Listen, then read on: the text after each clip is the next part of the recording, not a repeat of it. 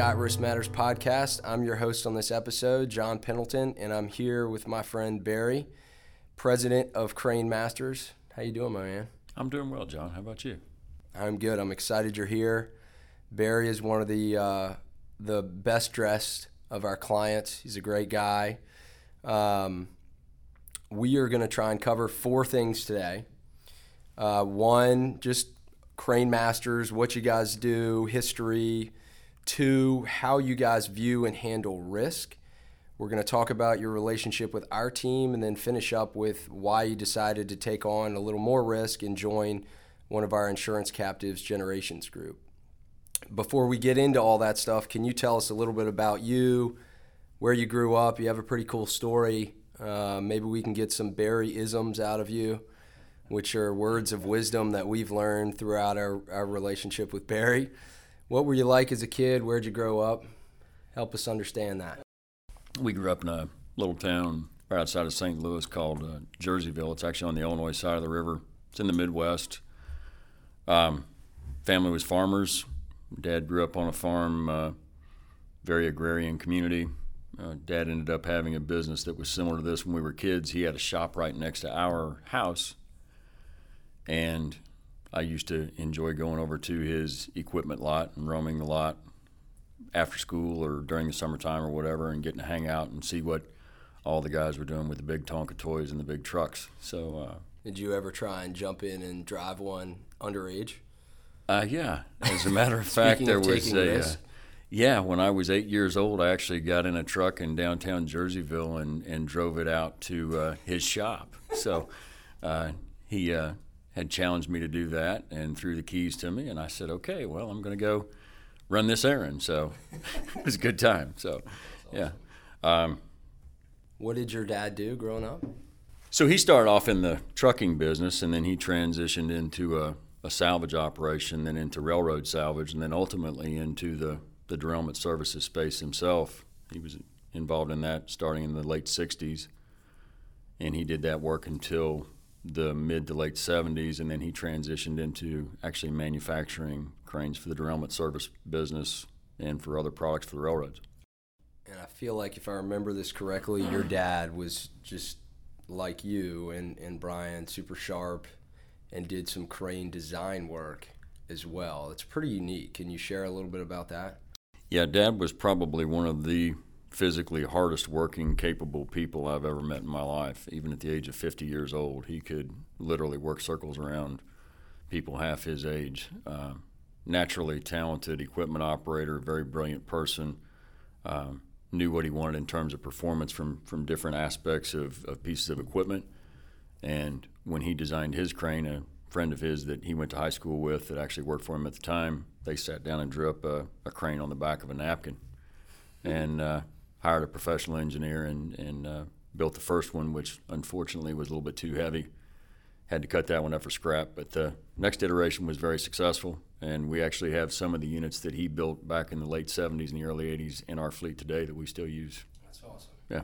So, great machine. Was he hard on you? Were you guys getting in trouble all the time? What was 8-year-old Barry like beyond just, having the gall to go drive a vehicle down the street?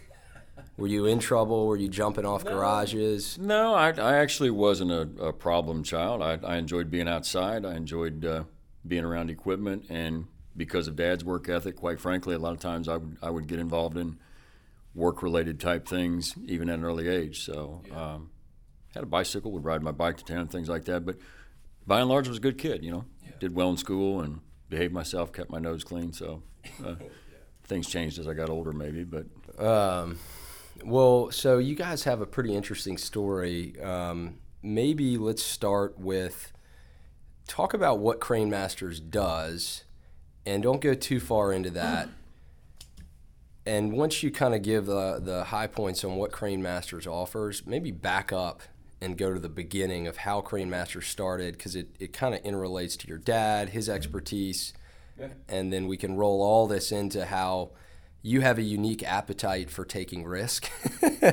And like all of us, we're all a product of our own experience. So if you could kind of tell, hey, what does Crane Masters do? And then how did Crane Masters start? So we're a company that provides services to the railroad industry and to industries that have railroad tracks or use the railroads themselves. And we do derailment recovery work. We also do load adjust and transfer work, where if lading gets shifted in a car or has to be moved from one car to another because the car is damaged or broken, we'll do that. We do rail car repair work for different industries and for railroads. And we also, a lot of industries have their own railroad tracks themselves, power plants, chemical plants, rock quarries. The railroad has a point of responsibility where their track ownership ends and the industry has to take care of their own railroad tracks. And we provide the services of maintaining or constructing railroad tracks for those industries. In recent years, we've developed a business line of either remanufacturing existing machines to a higher standard and a better design, or actually manufacturing from plate steel brand new machines for the railroad industry or for ourselves. And you guys have a really unique set of not only cranes but then also tools and a lot of IP around that is a big differentiator. But before we go deeper, like I said, can you tell the story about your dad, how this all got started? Because I think it's scary anytime somebody starts a business. But that context is particularly impressive from taking a risk and jumping in and figuring it out. Well, Dad was definitely a person that was more than willing to take a risk. He didn't gamble like going to Vegas or whatnot, but he was always looking for the next adventure or the next opportunity, and that may have contributed to his financial malaise in the early 80s when, through 2 back-to-back recessions and, quite frankly, some compromising decisions on his part, he ended up having to file for personal bankruptcy. So in the process of him being in the crane manufacturing business, he sold some equipment to railroads, and he also sold some to contractors. One particular contractor had some equipment that he was not very successful in the business, and he wanted to get out of the derailment services business. So having bought the equipment from Dad, he called Dad and said, "Hey, would like to sell this. Do you know somebody that wants to buy it?" And Dad said, "Let me call you back." So he calls me, and I'd spent 1 year in mechanical engineering school, and said, "How would you feel about moving to Richmond, Virginia, and starting a train wrecking operation instead of going back to college?" So, I don't care. Had you ever been to Richmond? Never. Never been to Virginia in my life. So, but as a child or a young person, I did a lot of traveling around the United States. When he was in business, I drove vehicles around the country for him, either delivering parts or equipment or whatnot. So travel was not foreign to me, and I didn't have any aversion to a different neighborhood. Brother Brian, the other half owner now of Crane Masters, was working for another company that had recently been sold to a larger company in the United States. And he was about to go to work for that larger company in the derailment services business. And I suggested to Dad that we reach out to Brian and see if he'd like to join the party. So we all got together and talked about who was going to do what, by when, how well, for the sake of what, and came up with a plan. Unfortunately, none of us had any money. The guy that owned the equipment did 100% owner financing for us, and a friend of the family that owned the local hardware store there in Jerseyville, where we were from, was kind enough to co-sign on a note for $40,000 so we'd have enough money for payroll for the first 6 weeks. And that was in 1986, but Correct. Right before that, your dad declared bankruptcy in 85. That's correct. Yeah. So what could go wrong? Nothing. What'd you have to lose? Nothing, right? So if you're at zero, you can't go any further down the hill. Right. So, but yeah, my first day in Richmond, Virginia was Thanksgiving Day of 1986. I drove into town from Pennsylvania that day, driving a crane with my at the time girlfriend behind me, with my one spare tire and the pickup truck that was my escort vehicle. So it sounds like you inherited that appetite to take a chance. Yes, sir. Beyond what I would say most people would have the guts to do. Yeah, and I guess thinking back on it, you talk about appetite for risk. I've never perceived myself as being an extreme risk taker, but when you, I guess, put it in the context that we are in this conversation, I could see where maybe that could be perceived that we do have an accommodation for risk. Well, I think there's always a balance, right? And so You have all these great Barry-isms. Can you share maybe one of those? We have an ism that I'm going to share, but I think maybe good preface would be some of yours. Well, when you think about risk and being in different situations, obviously if you're in a risky circumstance, your nerves can get the better of you, or they can play a part. So one that comes to mind is nervous as a long-tailed cat in a room full of rocking chairs. Which is totally clear. Yeah. Well, one of our isms that we talk about a lot at Scott is embrace risk, reward performance. And so to your point about, not to put words in your mouth, but in your mind, you're kind of saying, yeah, it's a risk, but it's a calculated risk. That's correct. We're looking at it. We're going through a process. So it is technically a risk, but we feel like we're managing that well. And sometimes when you take those risks, there's a reward for taking it. If you manage it right, you're going to get a reward back. Maybe talk a little bit more specifically for folks, because train derailments are really in the news, I feel like, the last couple months. Sure. I think people would be surprised at how often they actually occur. Mm-hmm. And, maybe get a little more granular. When a train goes off the tracks, you're going out there with your cranes and you're picking them up and putting them back on the tracks. Yes, sir. Yeah. Maybe give folks an idea of how often that situation actually happens. On a national basis, it happens virtually every day. They have over 1,000 derailments a year, and a derailment consists of anything from literally one steel wheel on one side of the car coming off the top of the rail and striking the ground to multiple cars derailing. Yeah. So just in the last 48 hours, we were called to a derailment. There was actually 2 derailments that happened in Minnesota and North Dakota, and we were called to one in Minnesota where 25 cars had derailed. Yeah. And we sent our crews from West Chicago, Illinois, and Maryville, Indiana, with our specialized equipment to respond. So it happens regularly. Our equipment and our people are very specialized and highly trained. You reference cranes. There's a lot of manufacturers of cranes in the United States and across the globe, but they don't build equipment that is actually designed to do the type of work we do. Train cars are obviously very heavy, and you don't have to lift them very high, so our equipment is not the conventional construction type equipment that you see. It's actually designed specifically to do this kind of work, and we've contributed heavily to the design, which plays into that risk model that you talked about to help mitigate the risk that we have. We use highly specialized equipment to drive down the probability of anything going wrong on the equipment side and to give the customer a better product. Yeah, that's great. Yeah, it's really neat.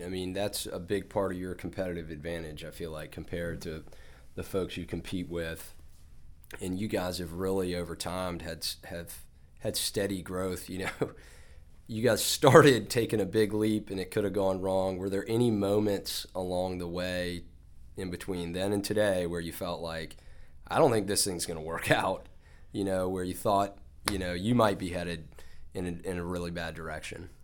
Well, in 2007, we took delivery of our first crane of the type that we use today that gives us a very heavy tactical advantage in response to derailments, and it was extremely successful. So we went back to the manufacturer and we ordered 3 more. And certainly we did a lot of projections, and we did a lot of cost analysis, and we did all the things to help make sure that the risk wasn't greater than what the perceived reward was going to be. Unfortunately, we didn't have our crystal ball out, and we didn't see 2008 and the housing crisis and the subsequent dramatic recession that occurred. And we took on our largest capital expenditure that we ever had in the company up until that point, and we lost about 30% of our revenue all in the same year. So that was a point of inflection for us in terms of evaluating risk and what can go wrong. Fortunately, through Brian's and my continued dedication, hard work, contribution to the company, being able to stave off the banking industry to keep from basically foreclosing on us, we were able to repay every dollar that we had borrowed, and ultimately proved, even beyond a shadow of a doubt, that the technology we invested in is as successful as it is. That's great. So in some respects it was very painful, because we had to go through that forced growth during a recession, which sounds somewhat oxymoronic in a way. But the other side of it is, had we not been in that position of having to make that work, and we would have started that expansion 3 to 4 years later after the recession had subsided, it's almost like the time value of money. We would have been even further behind today than what we are. Yeah. So, yeah, it's amazing how those things kind of work out. Yeah. So, big risk, well-calculated risk at the time, but adverse conditions came along. Yeah. But through persistence and I guess believing in the product and believing in ourselves, we were able to overcome the adversity and be even better postured for the future. Yeah. Well, I think I was trying to remember before we sat down when we first met, and I think it was 2014. Sounds about right. And so I'm interested in just kind of what your first impressions of our team was. I thought I'd put you on the spot on that and just kind of see what your first impressions of our team was, what it's been like working with our team. Well, in 2014, with all that we'd recently been through with the recession and everything else, and quite frankly, having been in business at that point for a number of years and more than one potential vendor like Scott Insurance shows up at the door, and they talk about how they can change your life, how they can change your insurance, how they can change your risk profile through their risk management services, and what I'd call blah-de-blah-de-blah. Another Barryism. You guys obviously showed very well. You had a very convincing or compelling argument to make or points to make, but there was a part of me that was the quintessential skeptic because, and I mean no disrespect to you or to Eric, but it was another insurance salesperson. Sure. So, it's that, I'll give you a little bit of time. I'll be courteous. And there was some of that resonated for a period of time, but I'll admit through yours and Eric's persistence and basically speaking the facts. You guys are straight shooters. You've never once tried to make things sound better or look better than what they really are. And through some of the other conversations that we had about the risk management piece and case management, things of that nature, you guys were able to win us over. I think one of the things that was probably one of the most convincing things was I remember sharing with you some of our policies. And the policies didn't have any financial aspect to it, but it was just what the coverages were, what the coverages weren't. And after you having spent enough time listening to what we do and how we do it, you guys were actually able to unearth some coverages that we didn't have in place. So, big confidence factor that, yes, you do, in fact, understand the insurance business. The people that we're with obviously don't. So, through that discovery process, you definitely made me a fan. And, we've really enjoyed engaging with y'all's team, over the years across a number of situations. And we're big believers in the fact that, there's always a tension between risk management and operations or getting the job done. Absolutely. And I think sometimes it's tempting for folks in our seat to say, hey, look, you need to have absolute certainty before you do something. Every accident's preventable, and it's, absolutely possible to maintain that. Our view in many cases is like, look, life is risky. If you're going to run a business, you're going to have to take chances. Mm-hmm. So let's acknowledge the reality of that every accident is possible. And then it's a question of, okay, how do we know that? And then it's how do we perform in that risk? And how do we make sure that ultimately we know we're going to fail at some point? It's just a question of how do we fail the least bad, for lack of other way to say it. And we've really enjoyed engaging with your team. Alex Shaw is a member of our team who's worked with y'all from a risk management perspective. And then Kim Charlton, has really enjoyed working with you guys from just a proactive claims management perspective. And I know that they would want me to tell you that, they love working with your team. Likewise. Alex is a phenomenal person. He's a very exciting individual, and his approach to not only digging into what the risks are, but then ultimately figuring out how to, as you stated, mitigate those risks to the best of our ability, and to fail with the least probability and to fail the least. I think he's excellent at that. He's a phenomenal contributor, and we love having him as a resource that we can reach out to. You guys offer so much in the services, not just in reading the policy and making sure that the coverage is adequate. Alex and his group, Kim is amazing. She is, I would hate to be the person that's on the other side of a claim if she's engaged. She truly, truly does have the client's, meaning Crane Master's, best interests at heart, and she fights tooth and nail for anything she can to support us, to help us with the best outcome from any claim that we do have. And she's obviously very, very knowledgeable and incredibly sharp, but one driven woman that is just amazing. She's awesome, and we feel fortunate to have her. Going back to that comment of first impressions on your part of us, I don't know if you remember this, but in that first, maybe it may not have been the first conversation, but probably the second at least, one thing we talked about were just our view on creative ways to structure your insurance program. Insurance can be very frustrating because you can do all these things right from a risk management perspective. You have no claims or very little claims, and you're not getting a big check back, right? Yeah, the market is what it is, and because the auto industry or the auto insurance industry is what it is, everybody gets a 20% increase in their claims despite the fact that we didn't have any. Exactly. And so, a lot of times that kind of creates a little bit of an exhaustion on the part of the companies that are trying to do the right things. Mm-hmm. So one of the things we talked about in that first meeting was just ultimately looking at an alternative structure or an alternative way to finance what is this huge line item, really for most companies, but in y'all's business, you're doing things, out there that an insurance underwriter is very nervous about. So that's a big spend for you guys. Sure is. So one option there is a group insurance captive. And so for those that are not familiar with that arrangement, it's where a group of companies come together to form an insurance company as owners of that company. They pay a premium to that new entity.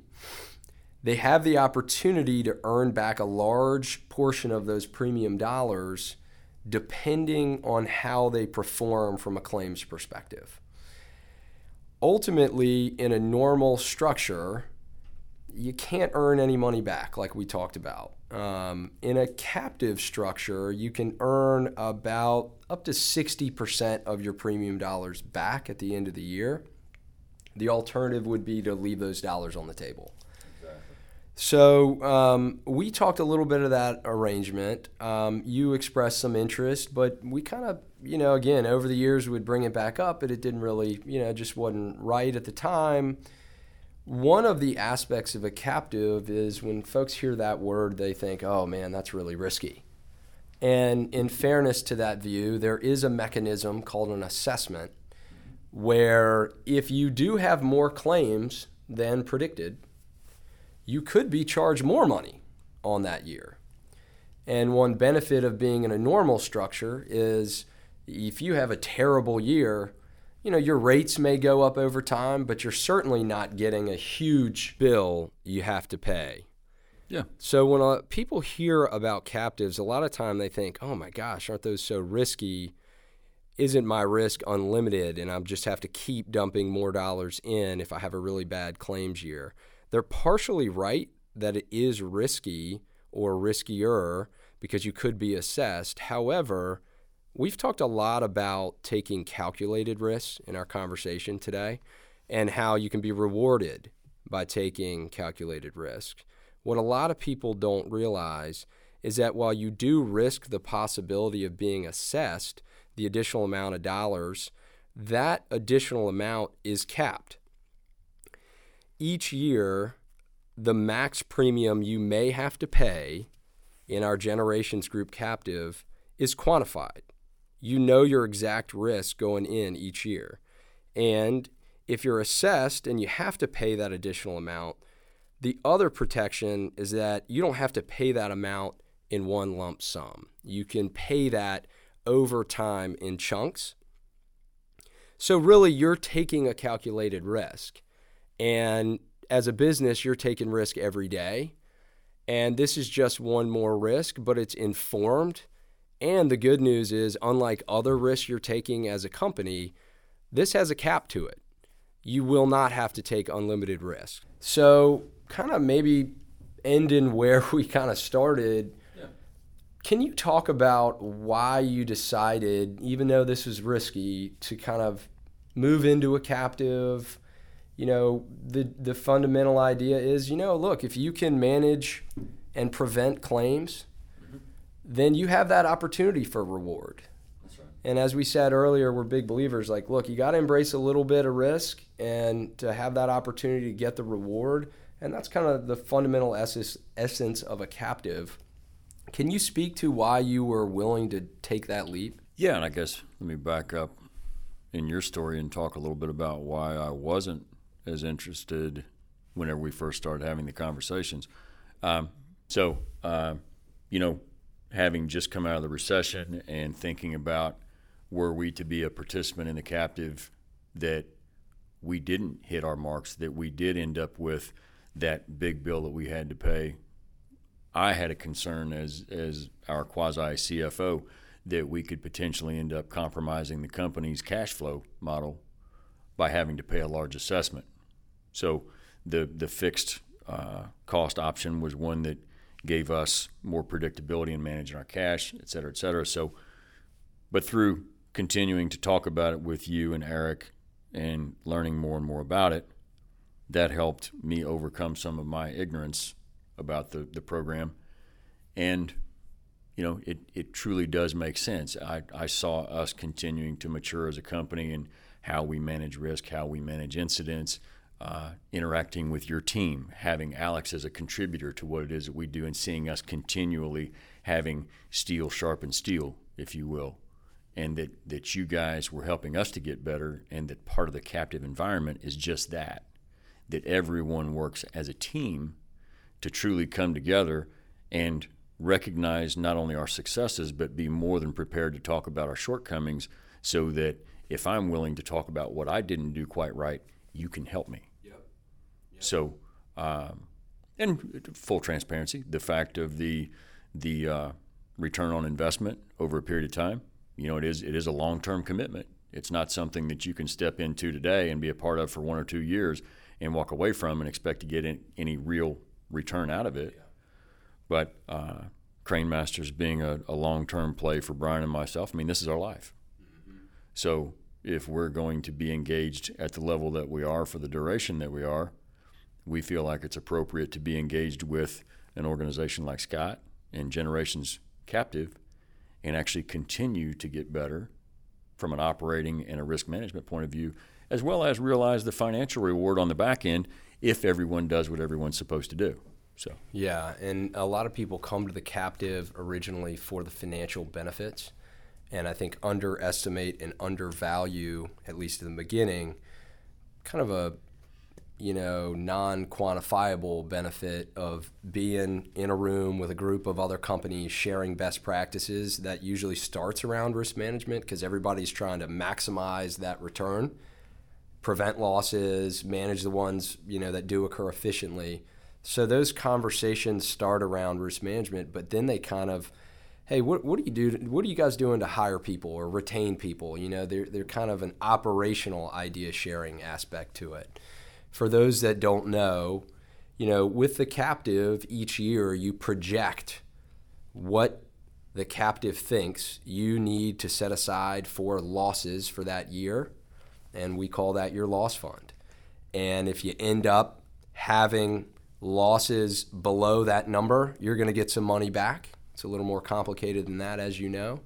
It takes about 4 years to get that first return, but after that, ideally it becomes a snowball and you're getting returns each year. So to your point of it being a long-term strategy, it really is, and we kind of talk about it like a different lifestyle. And it's a different business strategy. It's not something you dabble in. It's something you vet. You do your due diligence on the front end, and then you jump in and you embrace it. I have been impressed with you guys being really engaged in the risk control meetings. The Captive has several committees, one of which is a risk control committee that Barry was somewhat referencing a moment ago, and they have meetings twice a year. And owners of the companies can come, operations people can come, safety folks can come. Those 2 meetings a year, they're talking about, hey, what are you doing around, workplace injury management? What are you doing with your vehicle fleet?